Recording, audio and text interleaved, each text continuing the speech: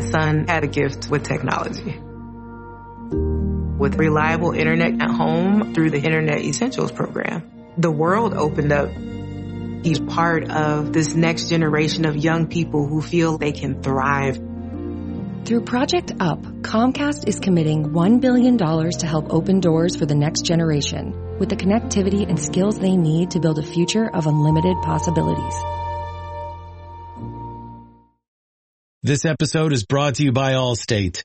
Allstate wants to remind fans that mayhem is everywhere, like at your pregame barbecue. While you prep your meats, that grease trap you forgot to empty is prepping to smoke your porch, garage, and the car inside. And without the right home and auto insurance coverage, the cost to repair this could eat up your savings. So bundle home and auto with Allstate to save and get protected from mayhem like this. Bundled savings vary and are not available in every state. Coverage is subject to policy terms and conditions. Hi, this is Jared Weiss from CLNS Radio, and I'm here in the TD Garden to talk to you about showing us your support in a new way. Now, we've never asked you for anything before, but we are looking to make a major expansion, and we need your help to do it. So now is the time to donate to CLNS Radio, whether it's 1 cent, whether it's $100, whether it's $1,000. We need your help now. What we want to do is bring you our free mobile application and then give you all these premium services that we've wanted to give you before, and we need your help to be able to do it. Now, we've been giving you free service for nearly 7 years now in the CLNS Radio family, and we've never asked for money before, but we need your help now to make the big expansions to become the best possible sports network. You'll get more Garden Report content. You'll get more locker room content from all over Boston sports. So make your contribution today. Go to www.beatsandeats.net/support CLNS to make your pledge today.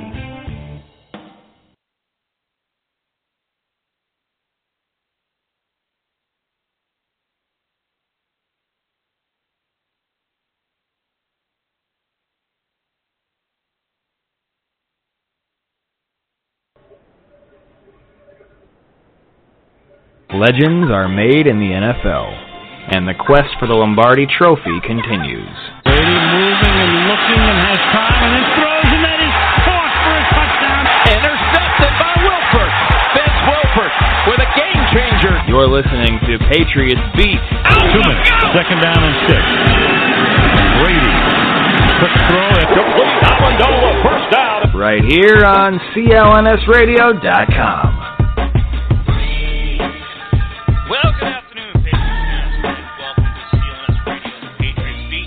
I'm your host, Jeff Kane, at Boston Fat Guy on Twitter. Joining me today, as always, is Bob Snowden, at Snowden Bob. You, of course, can follow CLNS on Twitter at CLNS Radio. Follow us on Facebook, www.facebook.com/CLNS fans. And, of course, you can follow the Patriots Beat podcast at Patriots Beat. 347-215-7771 is the call-in number today.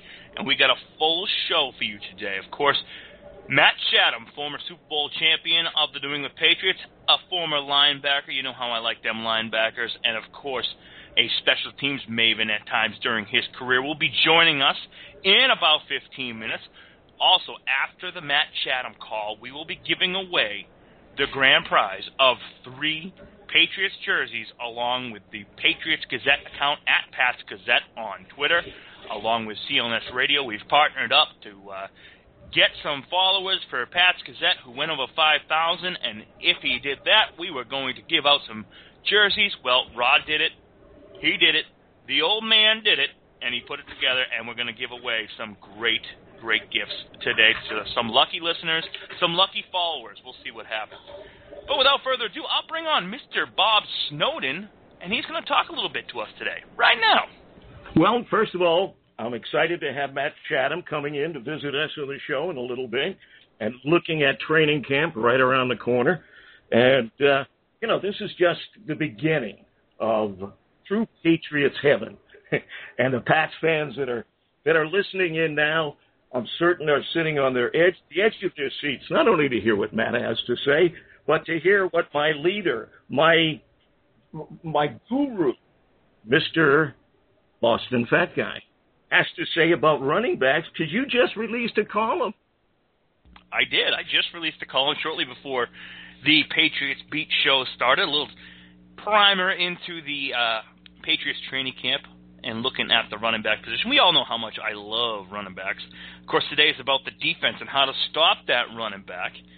And do the Patriots have what it takes? Because last year, we remember at the end of the season, the way that they were gashed up the middle by certain running backs, especially No Sean Moreno in that first game against Denver, a game that the Patriots came back to win, but also throughout the playoffs where they just weren't able to stop Denver's running game. It would be 3rd and 10, and Manning would just do a check with me because there'd be no linebacker within 10 yards, and the defensive line was absolutely manhandled by the offensive line of the Denver Broncos, and it was a run up the middle after run up the middle with draws, and nothing was done by the Patriots' defensive schemes and defensive coordinator Matt Patricia to stop that, and that's what ended. The Patriots just could not get the opposing team off the field in the AFC Championship game last year.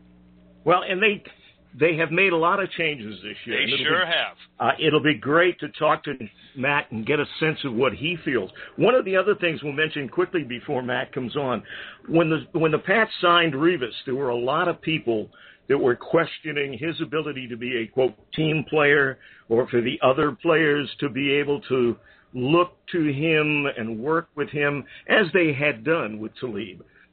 Those questions seem to be answered a little bit, Jeff, when I'm looking at different reports and seeing that, he's training in Arizona. Well, Devin McCourty went out there for about 3 weeks. Logan Ryan has worked out with him. Tavon Wilson has worked out with him. So it looks like that leadership that was there with Talib will carry over with probably the best or second best cornerback in football now that he's with the Patriots. Yes, very exciting about this and what's going to happen. Where this is leadership. I'm going to ask Matt Chatham about the leadership on this team because he played with such Patriots stalwarts as Richard Seymour and Teddy Bruschi and Willie McGinnis, Ty Law, and, of course, Rodney Harrison. Does this team have what it takes in the locker room to continue on?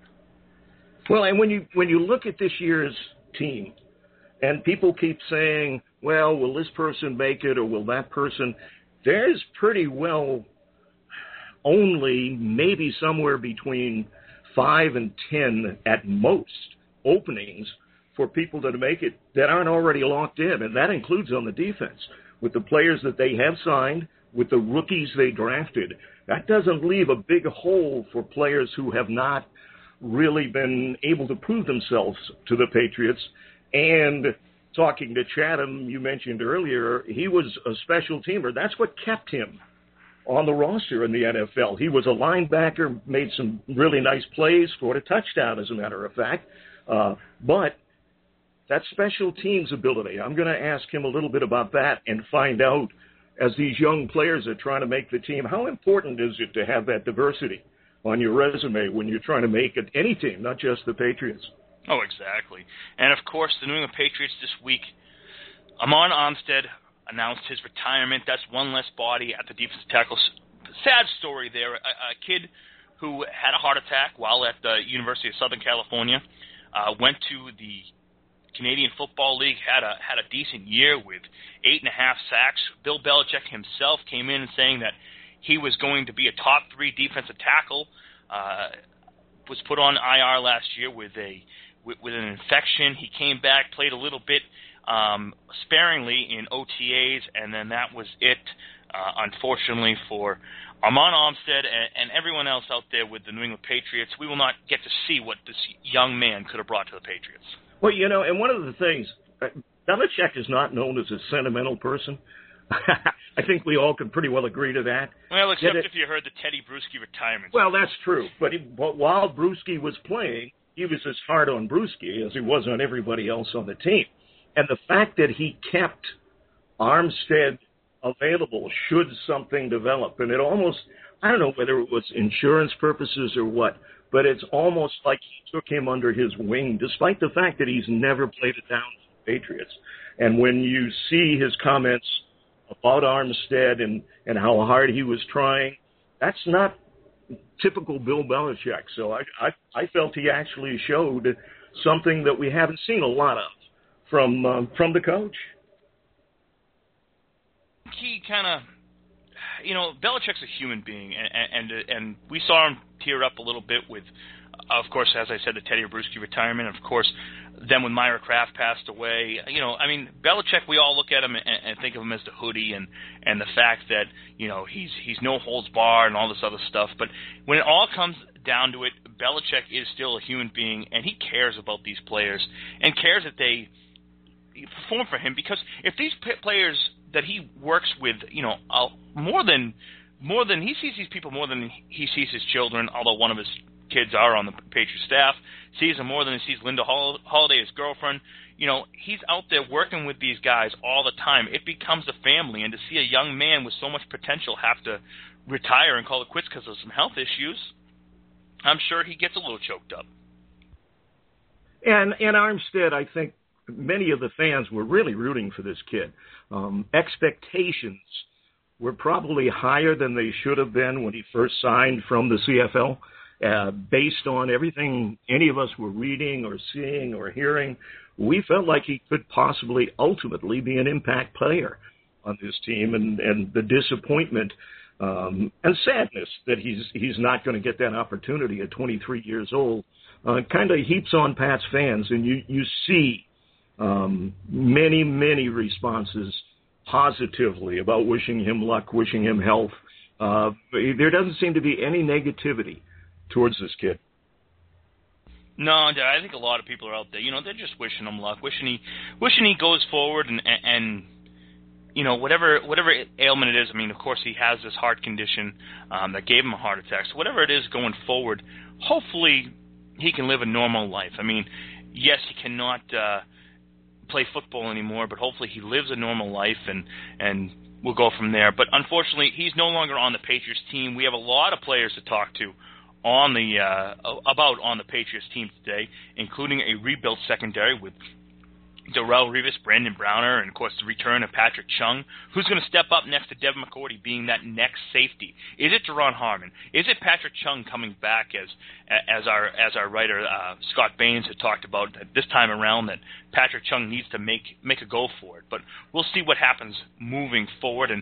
And is this secondary enough to make this New England Patriots defense that much better rushing the passer? Well, and when you look at the players that are there, it is definitely a step up from what it has been the past few years, and we've talked about that many times on the show. Chung is, no certainty to make the team. And as Scott had written, he's out to prove that he should be there, because he certainly wasn't successful in Philly.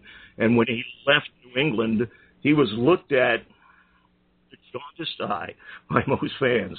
So he's out to prove something. He's not a lock on this secondary, because there's some really good players out there. The question, and we've all had this, was without Gregory, will they have the physicality that you'd like to see out of the safety positions? A lock, obviously, McCourty. And as you look on the right side, you have to feel like you've got a lock there in Harmon.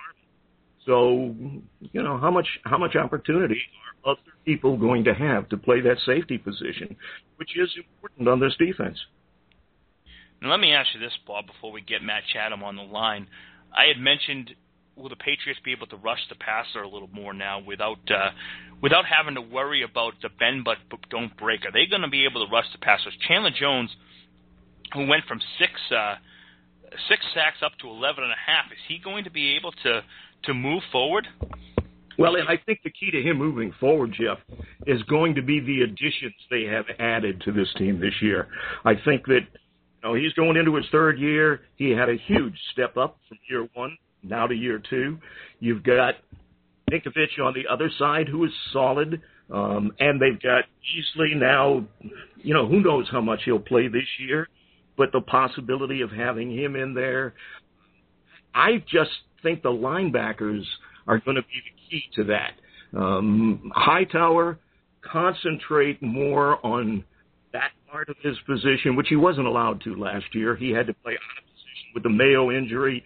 He was forced to try and cover tight ends coming out of the backfield. We know how bad that went.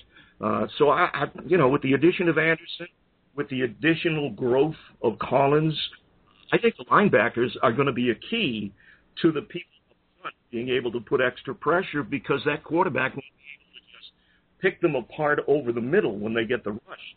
That was the killer, when teams would rush the quarterback. If you look at the Pat stats numbers as far as sacks go, it wasn't bad, but that's not the number you need to look at. You need to look at quarterback success ratio when the Pats are blitzing or when they're coming on a sack.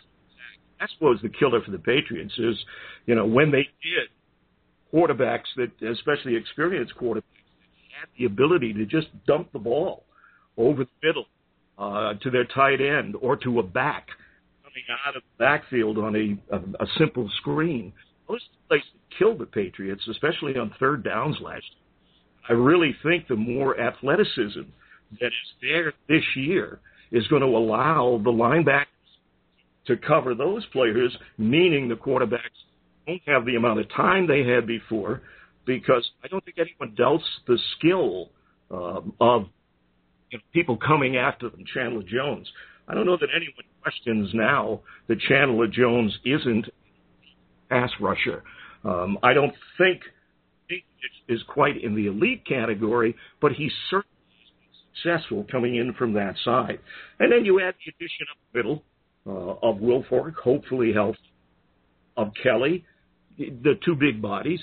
So I really do think that this defense has up a notch two ways. One, players are a little bit more experienced, Collins in particular.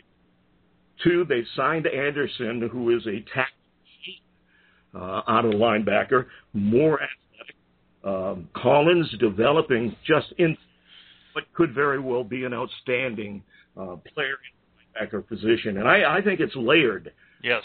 The cornerbacks add to the fact that you now have Davis on one side, and when he comes in, Brown. I just think this team is defensively has really. Yeah, and we're actually having a little bit of a technical issue here, so we're going to have to call Matt right now and get him on the line. So forgive us as you hear the dial tone ringing, but we're going to call Matt Chatham. All right. Technology has come a long way, folks, but sometimes it doesn't want to do what you want it to do. So we're working on that, and I know Jeff is working on that as I talk now. We'll look with Chatham at some of the things I was just talking about, because I'm interested to see his opinion on those things. I can express mine, Jeff can express his. We're talking from a fan's perspective. Matt can tell you what it's like as a player out there and what the difference is between the layers of the defense and how much impact that possibly could have on the pass. So, Jeff, I know you're still trying, so I'll just keep talking until I hear you again.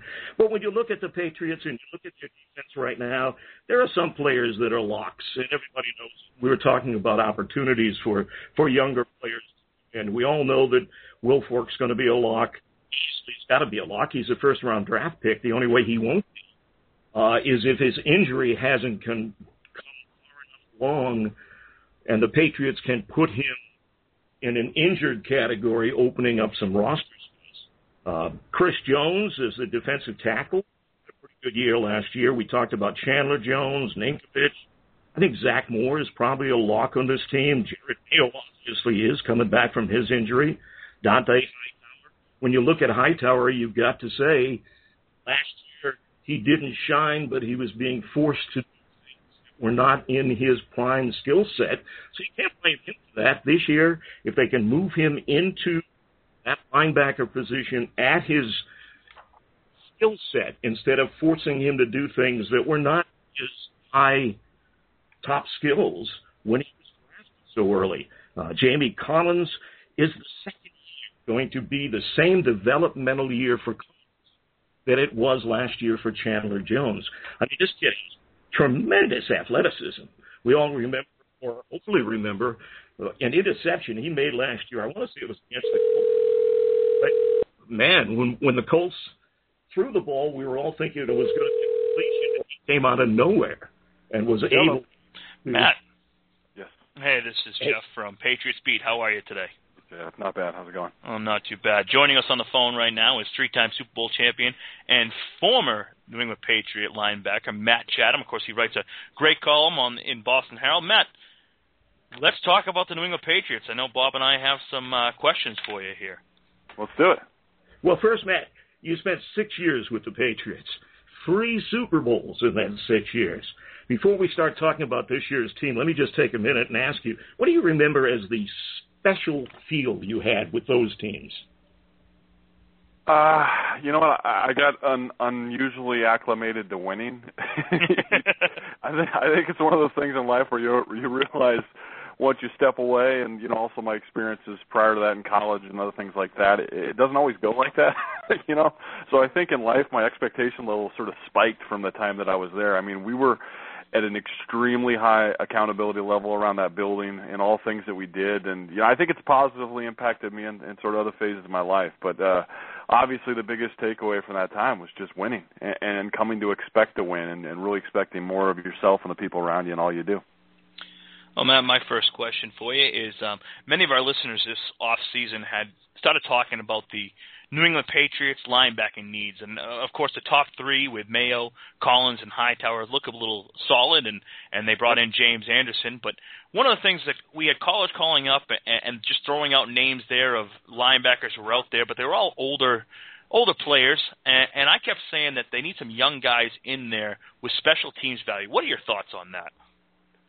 Well, one of the biggest errors I think that people presume is that because you're young, you'll be able to do special teams. Special teams is using the same word, special. It's a different skill. I mean, there's plenty of guys that can't do that even in their 7th, 8th, or 9th year, and just as many in their 1st, 2nd, or 3rd. Just because you're not ready to be a starter doesn't mean that you can, cover kicks out in space or, cover punts out in space or block well in a punt return or a kick return.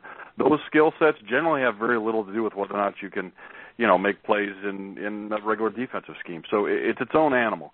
So I think, that what I'm acclimated to, I think, with the Patriots and even with the Jets after, is they were places that liked to spend in that area. They didn't have a problem paying Larry Izzo and guys like myself and Don Davis and Gerard Cherry and things like that more than minimum contracts just because they put value in that area. So I think one of the errors we often do is, hey, you got to find the next big thing, undrafted free agent, and they'll fill in the special teams and you'll be great. I think it's more than that. So, they have guys there, and I think this often gets overlooked, and his body type brings him awfully close to a linebacker anyhow, but bringing Patrick Chung back, I think, is a nice addition to that group.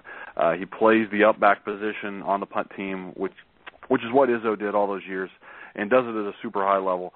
And he's an active guy there as well. They lose Dane Fletcher, so maybe you're looking for another body type like that to step up. Chris White was there last year. I know he was active quite a bit and did some stuff, but maybe he's ready to make the bump, and you'll become a little more aware of him this year. But, Steve Boharnis isn't the name to mention. I really liked him in last year's preseason. Very active guy. Looks like he plays well in space. He might be a guy who you see a greater role out of. But, that said, just simply looking for the guy that we know that's not going to play defense, and let's presume that he'll help and play well on teams. We got to find out if he can play teams first, which is something entirely of itself. Well, when you look at some players, Matt, while we're talking about special teamers, and heck, you made your bones as a special teamer. Not that you weren't a good linebacker, too, but that's where you really grabbed hold of it and ran with it. Is it, you just mentioned it's either you've got it or don't have it, or can some of these rookies looking for very limited ability to make a roster that's almost set? I mean, there's not a whole lot of room in this roster. Do you see any of those rookies, because some of them have had special teams experience, having an edge because of that? Well, I do think that maybe having had done it in college will help you along a little bit. But the thing that often happens with guys that are coming out of college is special teams at the collegiate level is usually the backups, right? In the NFL, that's not necessarily the case. I mean, obviously, my years in New England, Roman Pfeiffer and Michael Vrabel and Teddy Bruschi, they all played teams with us. So we all did that together, and we played at a high level. I think a lot of the times when you catch the young guys that come straight out of college, they were, even if they weren't a high draft pick, they were probably one of the best defensive players on their team. That's how they got here. So you don't know if they'll be able to do it or not. So, maybe there'll be a sort of a guy in the weeds type of situation, and we kind of go to these training camps and try to figure that out. I mean, that'll be one of the things I'll be watching. I'm doing the game broadcasts again for the preseason games with the Patriots, and these are the things you kind of look for, because those roles don't really start to declare themselves in mini camps and things like that. Special teams is like a full bore, full collision, full competitive type scenario. You really don't learn if a guy can do it when they've got pajamas on. So it's certainly a spot where you're going to learn something. But you probably are not going to learn it until some live training camp stuff, maybe even the preseason games. Now, Matt, you were in the huddle with players such as Teddy Bruschi and Ty Law, Rodney Harrison, and, of course, Richard Seymour, and the way that they were able to build such a camaraderie in the locker room as well as on the field. Does this year's Patriots team, they've brought in a lot of players, Darrelle Revis, Brandon Browner, they brought in these guys, Brandon LaFell. Are these the type of guys that are going to be able to develop that locker room and work together as one? Well, I'll speak to the one that I know best, and that's Darrelle. Darrelle Revis was there and was drafted in the first round when I was there in New York, and I know him really well. I was a captain on those early teams when he had arrived, and got to know the guy pretty well and really understand how he sort of operates. I mean, he's a pro. I mean, this guy, we would jokingly refer to guys like Revis as sort of old heads. Otis Smith used to be one of those. Randall Gay, who you remember here, just a guy that looked and played and carried themselves much older than they actually were, right? So Darrelle Revis walks in the door as a rookie out of Pitt, and the guy seemed like a 4th, 5th, 6-year vet already. And, we're going through the course of a tough season, and, he's just one of those guys that's got input, that's working every day, that doesn't make mistakes virtually from the minute he hit the ground running. So I think he'll definitely be a leader in that room just because he brings credibility. And it's a different kind of leadership. I know, obviously Talib had become a sort of a leader more by virtue, I think, personality and talent and things like that. That's a little bit different than the way Darrelle carries himself. Darrelle is just simply going to be the quiet worker, but he can joke around a little bit as well. But he's the kind of guy that really raises the play of everyone around him. So I think in that respect, he's the guy that I think will do that the most.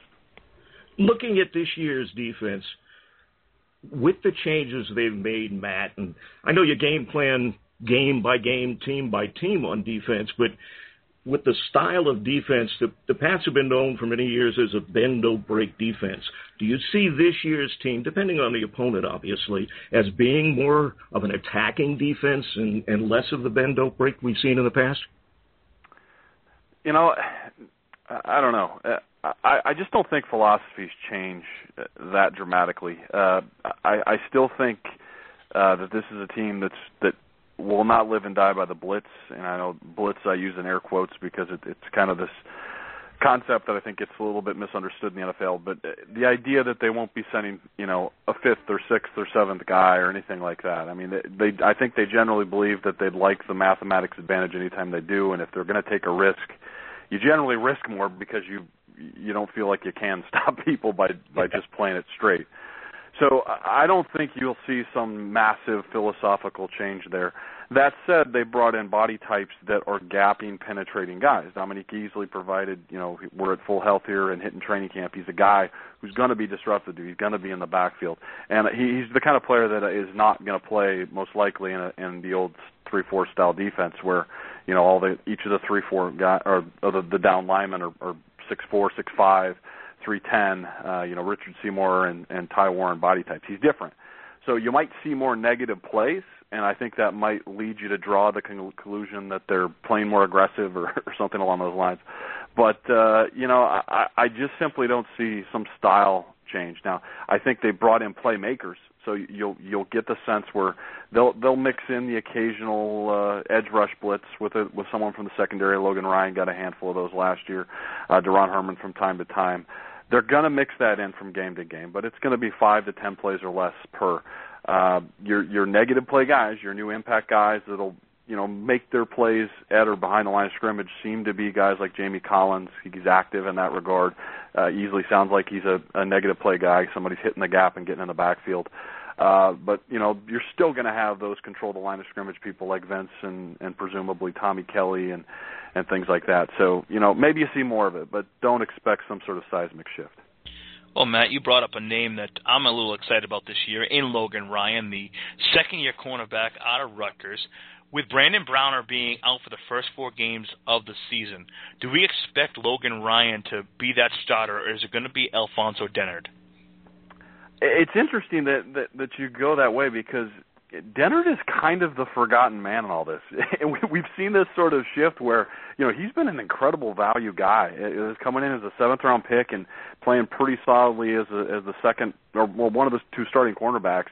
For 2 full seasons now. He's coming into his 3rd. This is often a time where, they talk a lot about the first to second year jump, but man, he's a vet now, more or less. He's walking into this training camp, really ready to put another foot forward. So, yeah, I absolutely see that there could be a jump in Logan Ryan, and his role can increase, and they seem to like him a lot, but I don't see a ton of evidence that they now somehow don't like Dennard. You know what I mean? So I think they have the benefit of depth, which I think should have been the big takeaway lesson that everyone got out of last season, depth. It's really the only way they survived and sort of prospered the way that they did, because they didn't just have 11 people that could do it. So I think you go into this situation knowing Brandon Browner's down for 4 games, and, as part of doing that broadcast and sort of researching what's going to go on through these training camps, one of the things I'm going to be looking at very hard is how they account for that. I mean, because you need to get your time. I mean, Brandon Browner can't just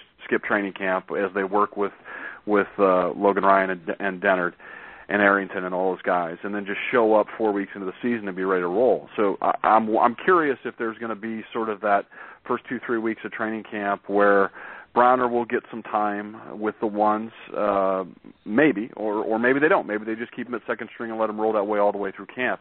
But you got to prepare a lot of people.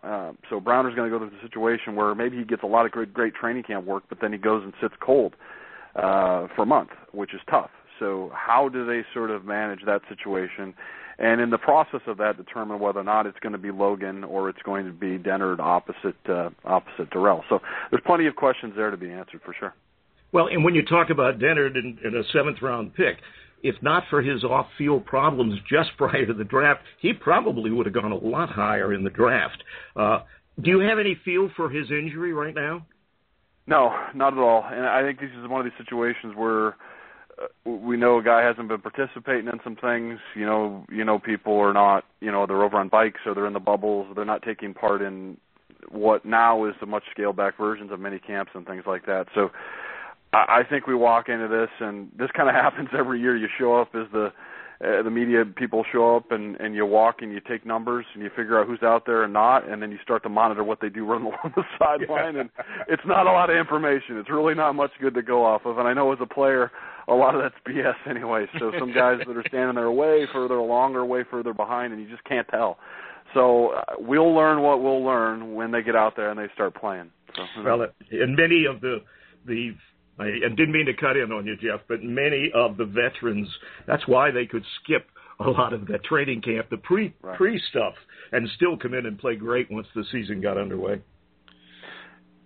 Yeah, absolutely. I think a good example of that was Richard Seymour. Richard was always a guy who was seemingly working through things. I mean, everyone's banged up in the NFL, but he had a couple big injuries where he missed most of camps and would rehab. I think there was a year there where he and Matt Light were sort of rehabbing together. Matt was rehabbing, I think, a shoulder and Seymour a knee or something like that, but they sort of work with each other one-on-one off to the side. And Rich, maybe I'm wrong on this, but it appeared to me, my recollection is that he missed a handful, but he'd show up later in camp or right as we got ready to roll in the season, and the dude was a monster, as if he'd just come off the street. So, a lot of that boils down to the guy.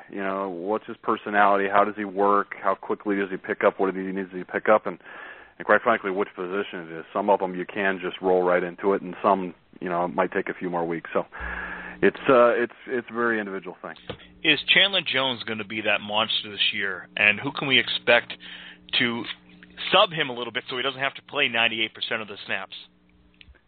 Yeah, I mean, I don't know if he'll be more or less a monster, or whatever phrase you want to pick, than he was last year. I mean, he was terribly productive anyhow. I mean, maybe the sack number moves maybe it doesn't, and I don't think that's terribly telling.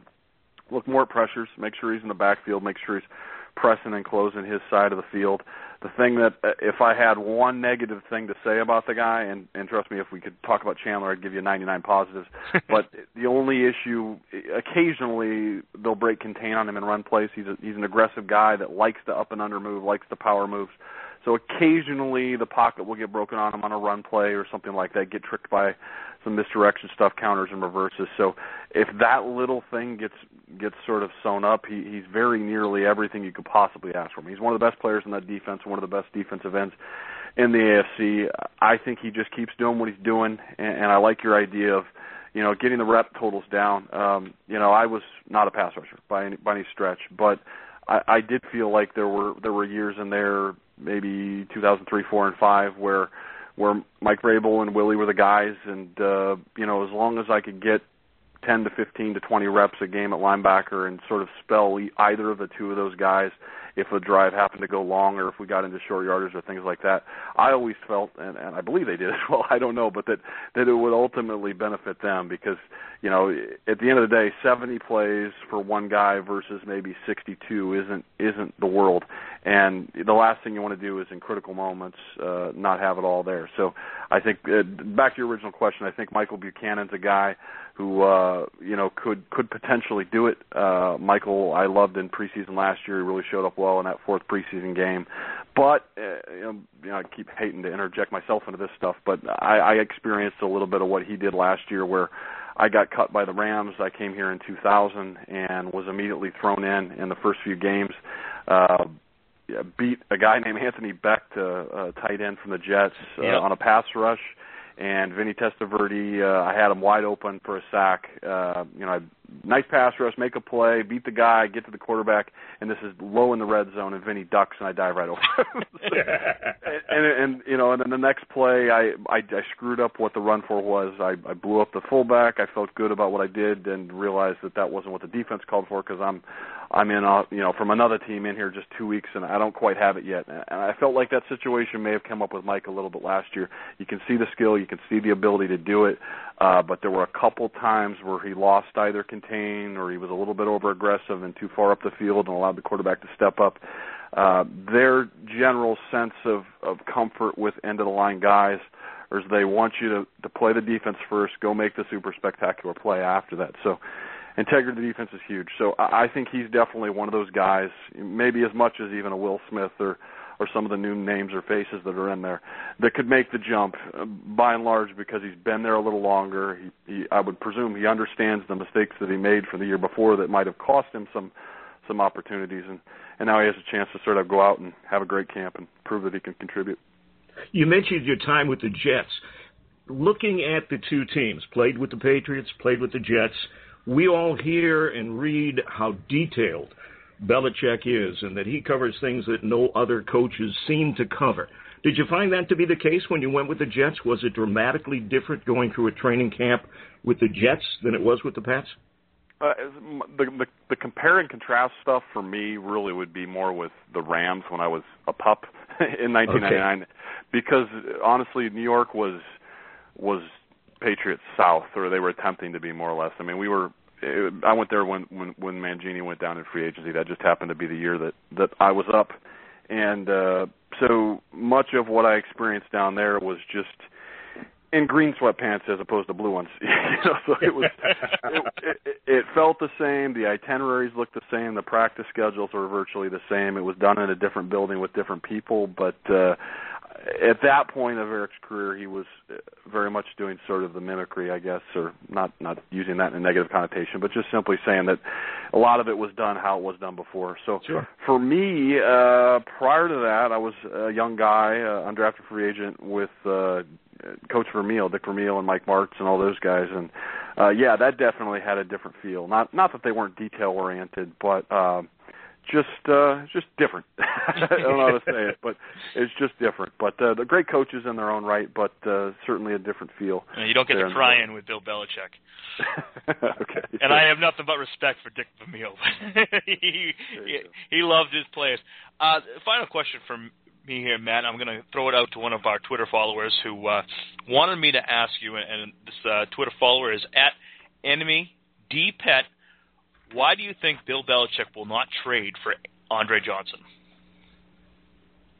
Well, I mean, you have to have a trade partner, and they're not trading. I mean, that's step one. Step two would be, I mean, this is one of those situations where I think there's so many reasons why it wouldn't happen that it just doesn't get consideration. I think it's not that there might not have been an exploratory conversation or somebody reached out, but then you look a little deeper into both the contract details. Houston's going to carry $12 million of dead money over the course of the next 2 years. There's no way you're doing that deal unless you can somehow convince the other team, the Patriots or whoever it would be, to somehow accept that. That's tough. That's just not going to happen unless you're talking about trading people, and in New England circles that means people often throw out names like Amendola or something like that. And I just think that's too far fetched. I think generally speaking, if they were going to take on a $10 million contract with a wide receiver, whether or not that's real money or restructured money, the cash is still going to be there one way or the other. You have to somehow account for that. You can't just add 10 new in the door. You're probably subtracting something. And I think one of the things that I think is always helpful when you're sort of evaluating what is or isn't going to be done at a position group is just simply look at overall dollar allocation. Look at where the Patriots are right now already. I believe positional averages in the NFL, as far as just cap dollars that are given to a particular position group, usually at wide receiver that hits around 9.5% of the total cap for the team. Patriots are sitting, I believe, somewhere around 8-ish. So maybe they're a little bit below. But what this would do in the event that you bring in a $10 million contract is virtually double the entire allocation. Yeah. You're going to go from like 8 to almost 15% of your entire team. So you're going to say, and that's presuming no subtraction. So who at this late hour are they willing to drop that they've already either committed by virtue of letting a deadline of some sort for a roster bonus that lots of guys have back in the spring or summer where there's cut dates where the cap money doesn't hit. All the reasons are ways that these things generally happen have generally passed. And that's also presuming that the Texans would be willing to let him go. So I don't think that. And I think another thing that really plays into this is just simply they've already invested, as we mentioned before. I mean, you have two new sets of new money that they've committed to. I believe Brandon LaFell's signing bonus is $3 million. He's not going anywhere. And they generally don't spend money on guys that they don't use. So expect that he'll be a part of the offense. Danny Amendola is here. He's got capital implications himself. He's not going anywhere, and they got some great games out of him, but they didn't get a full season of healthy. So I think that's something they previously invested that they want to see a lot out of. And then they just reinvested in Julian. So those are three guys that where there's already money on the table, they're going to be on the field. And then in the year prior, or in that same season, they invested in a high second-round pick for the tall wide receiver that everyone's always pined for. Those are four guys where they've already made either heavy draft asset decisions or new cash decisions. I just don't think that a receiver of all positions is one that they would be willing to go do it, unless, of course, they had somehow through these off-season things looked at it and said, hey, we're not good enough in that area. I don't think they feel that way. I just think that they were a lot bit unhealthy at the end of last season. Now, presuming those guys are back and the additions of LaFell, there's not really a vacancy there, much less for one that would blow up your cap. Matt, we really appreciate your time. I'm going to ask one more question. Jeff, I'm sorry. Did you have something you wanted to follow up on? No, I was going to thank Matt for his time, so you go ahead and ask your question. All right. Again, thanks for your time, Matt. Looking at this year's team, and as Patriots fans have really been spoiled rotten, we use that phrase a lot. I know you mentioned in your 6 years you got so you just knew you were going to win, and it was a winning team.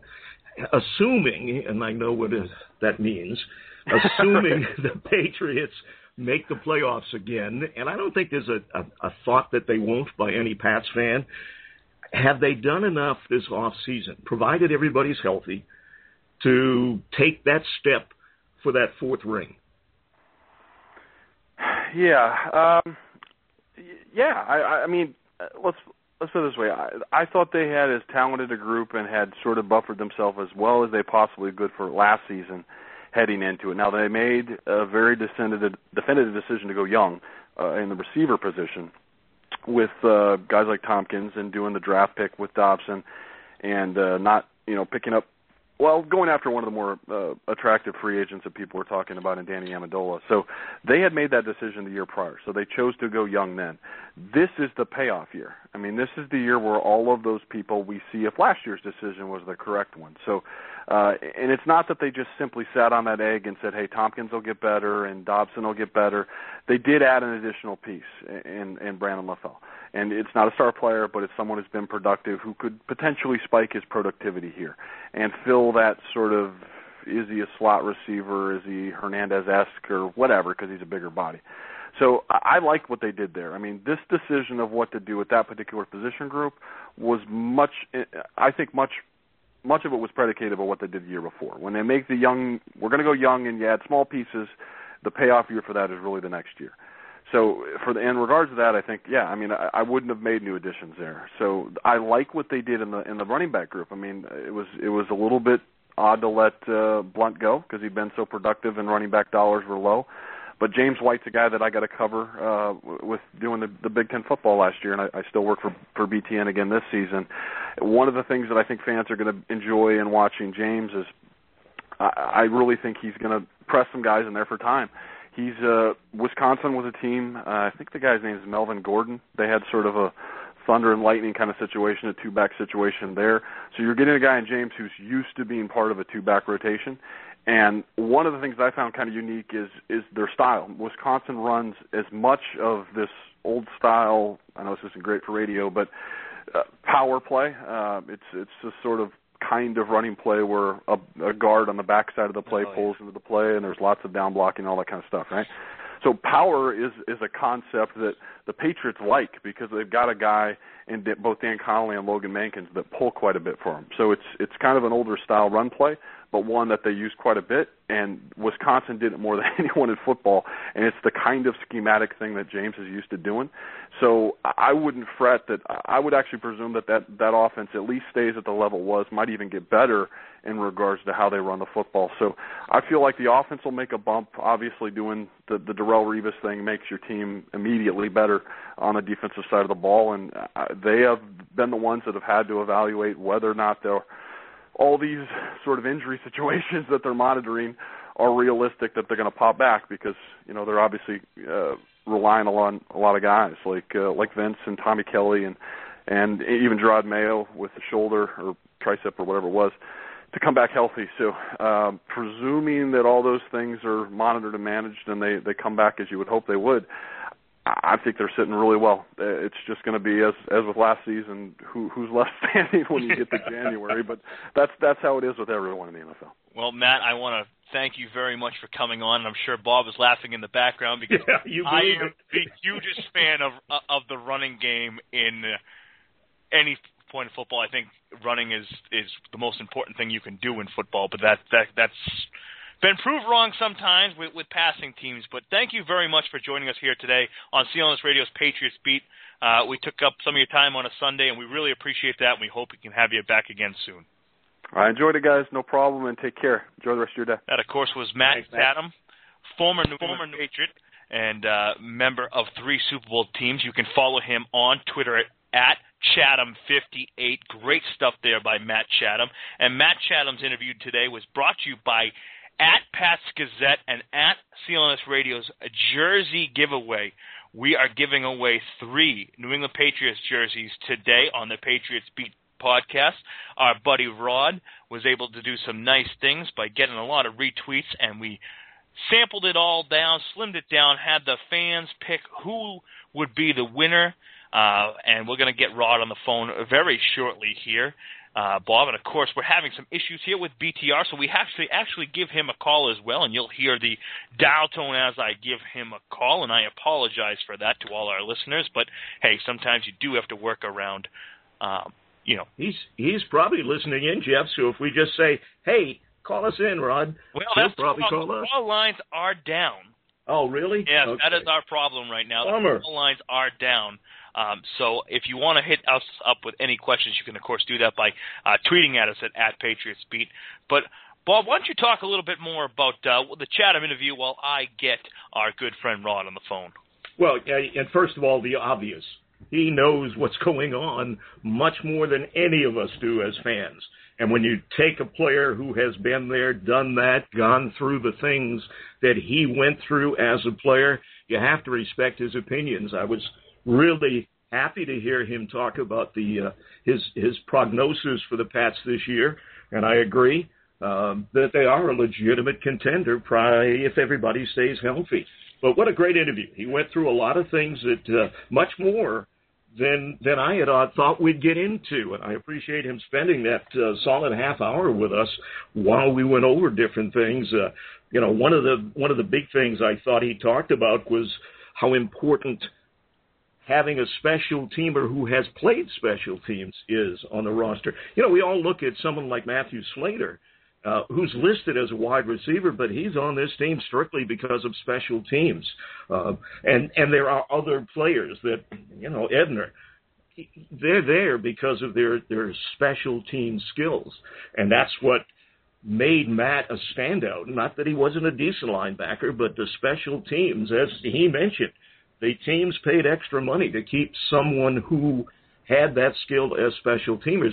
I'll be honest with you, coming into the interview, I was thinking, well, a rookie can pick up special teams, just throw them out there. Well, I quickly got shot down on that one. Matt clearly stated that, and rightfully so, I'm sure, that you don't just throw someone on special teams that hasn't had the skill or doesn't have that skill level, and just doing it in college isn't enough, because the college game is so much different than it is at the pro level. So it was interesting to hear his comments about how special teams work and how the players that are there develop, and it's not automatically a rookie.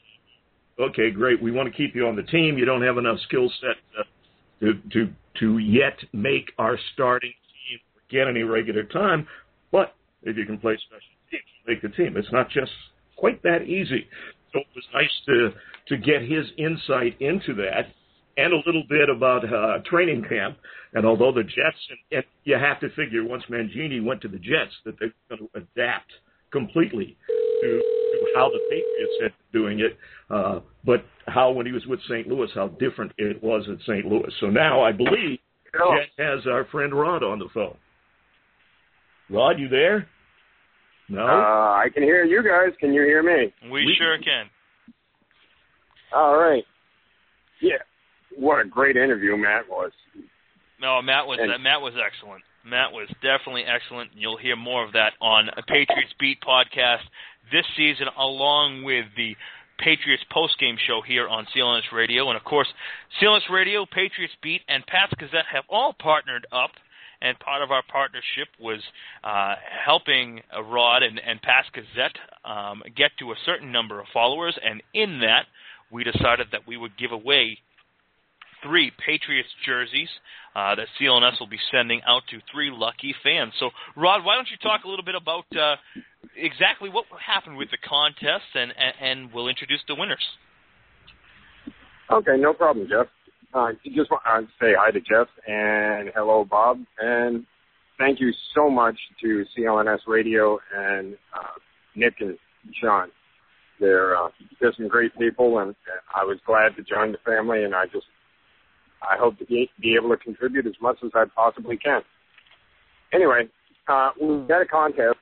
If we were to hit 5,000 followers before the first preseason game, we would give away 3 Patriots jerseys. As you can see, we've hit 50, I think it was 5160 or something that I looked at recently. And tearing it up, brother. Tearing it up. Yeah, I mean, that's awesome. I mean, we did it a month beforehand, and that's just awesome. And what I did was I had the followers narrow down all of the entries that I had. There was about 200 of them, and there's 3 left. And some of them, I already know that they were. I posted the screenshots of the pages. There's 7 on each page, and one of the 7 on each page wins. And they narrowed it down, and I've got the winners right in front of me, and it's kind of ironic. The funniest one I'll announce last. Can we do a drum roll or something, Jeff? Any sound effects? Yeah, I feel like I wish I had that sound effect from Christmas Vacation when Clark W. Griswold's getting ready to put the lights together and nothing works. You know. Well, I mean that would be perfect because if you've seen Matt Chatham's AVI, it's Chevy Chase. Anyway. The first winner is Michael Furley, and his Twitter handle is @MikeTheAsian1. I love some of these Twitter handles. So Furley, yeah, I mean, I mean, some people really use some imagination coming up with their Twitter handles. So it's @MikeTheAsian1. Correct. Yeah, he would be the first winner. So, we'll announce it on Twitter, and he needs to get a hold of us through DM, for what he would prefer. And number the other two. one is also a Mike Bedell @WickedMike with an extra E 87. That would be number 2. All right, and the funny one, number 3. Brrr. My drum roll's much better than yours, Jeff. Yeah, it definitely was. I'm sitting there trying to type these guys' names out here. We got Wicked Mike 87 with an extra E. Oh, come on now! You can't do that to me, Wicked Mike. What's going on, brother? I said Wicked Mike with an extra E 87. It's the extra E on Mike or on Wicked. Yeah, if I had said Mike E like it sounds, you would have put EY. All right, perfect. Okay, and the funniest one was actually I was going through taking the screenshots of each person's page of them being winners, and I got tweeted at on the Gazette account by the winner, thinking that he hadn't won. He was like, "Oh, so close, but yet so far." His name is actually Vincent, and his Twitter handle is I'm going to have to spell this one out. It's PLUIJMERS. You're going to have to do that for me again.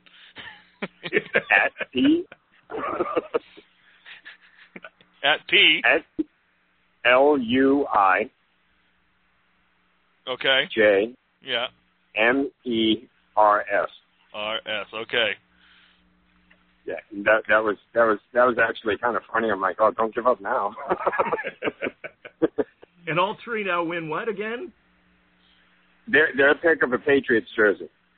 So any number they choose from the roster, they pick that jersey and it's theirs? If it's available, yes. All right, that's great. My feelings are hurt because I can't even get a damn CLNS radio T-shirt. Well, but they're giving away all this great stuff. We're letting you go. You talk too much. You don't praise me enough, and you just talk too much. Oh, come on, kissy. Okay, all right, kissy. So yeah, Dr. Rose-colored glasses is in charge. Yes, that's right, Dr. Rose-colored glasses. And he says nobody gets anything. I get all the swag. That's me. I get all the swag. So, Rod, thank you very much for joining us here on Patriots Beat. We're running out of time, but anything that you'd like to say that we talked to Matt Chatham and throw in your 2 cents? He covered so much material, so much more than I thought he would. But one of the things you actually brought it up in the beginning of the show with Scott and the way he looked at Patrick Chung, bringing him back this year, I believe that the secondary is so revamped that he possibly could make a great contribution to the secondary just because of the talent of the players that are around him, making his job that much different. Where he's not called on to do so much because somebody else, didn't quite, catch their job coming through their zone, Well, and I was also impressed, something we all had forgot, was how good Chung was on special teams. Except if you remember the big punt against the Jets. Yeah, but that was a decision.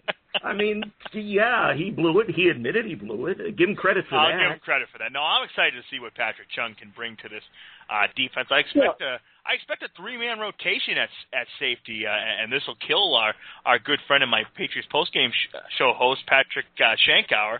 That there'll be times when Devin McCourty's on the bench with Patrick Chung and Gerard Harmon out there playing. Hey, everyone needs a breather, even his hero D-Mac. Well, look, don't forget, I know we're running short on time, and Rod, appreciate it, but let's not forget, and we'll mention real quickly before we have to hang up, that next week we've got another special guest, and I know, Jeff, you plan on being at training camp, which opens this week, and you're going to be with Mike Reese, and we're going to be talking to him on Patriots Beat next week. Yeah, definitely good things coming up here on Patriots Beat here on CLNS Radio. I will be down at Foxborough next week. You'll see the big Boston fat guy, so if anyone wants to meet up for a couple, 2-3 cervezas afterwards at either Toby Keith's Bar and Grill or maybe CBS Scene, just tweet me at Boston Fat Guy. We'll be down there. I'm going to talk with our buddy Nick Gelso, one of the owners of CLNS Radio, about getting some stuff to give out when we're down there that day, but we'll see what happens. But big things coming this season for CLNS Radio, and, of course, the partnership now with Pat's Gazette and having Rod on not only this podcast but also the Patriots postgame show and helping with social media, which he has kind of figured out how to do. Slightly. Rod, we'll talk to you soon, my friend. See you later, buddy. All right, thanks a lot. That, of course, was our buddy Rod, owner of Pat's Gazette. Follow him on Twitter at Pat's Gazette. Number one place on Twitter to get Patriots news and reaction. Of course, he has partners up with us, pushes the Patriots Beat podcast, and does everything else. He is a phenomenal, phenomenal friend and a phenomenal guest and a phenomenal person to be partnered up with. We're talk about kissy. Well, I like him. Yeah. You're just... Rod likes me. He tells me, calls me, gave me a little cute little nickname like Dr. Rose-colored glasses. Hey, I'm the one that gave you that. Oh, you did? Oh, I'm sorry. I don't like Rod. He's a piece of crap. Bob, you're the best. Oh, that's all right.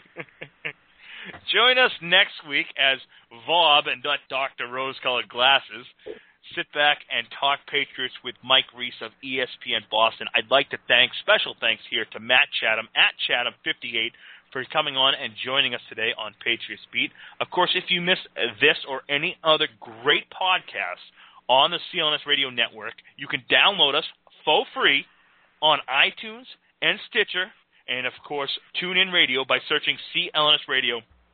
And as you heard Jared Weiss say earlier today that before the podcast start, we're going to start coming out with smartphone apps and this and that, and any help is great. If you go to patreon.com, check out CLNS Radio, and you can donate anything you'd like to hear the content on CLNS Radio. Of course, follow us on Twitter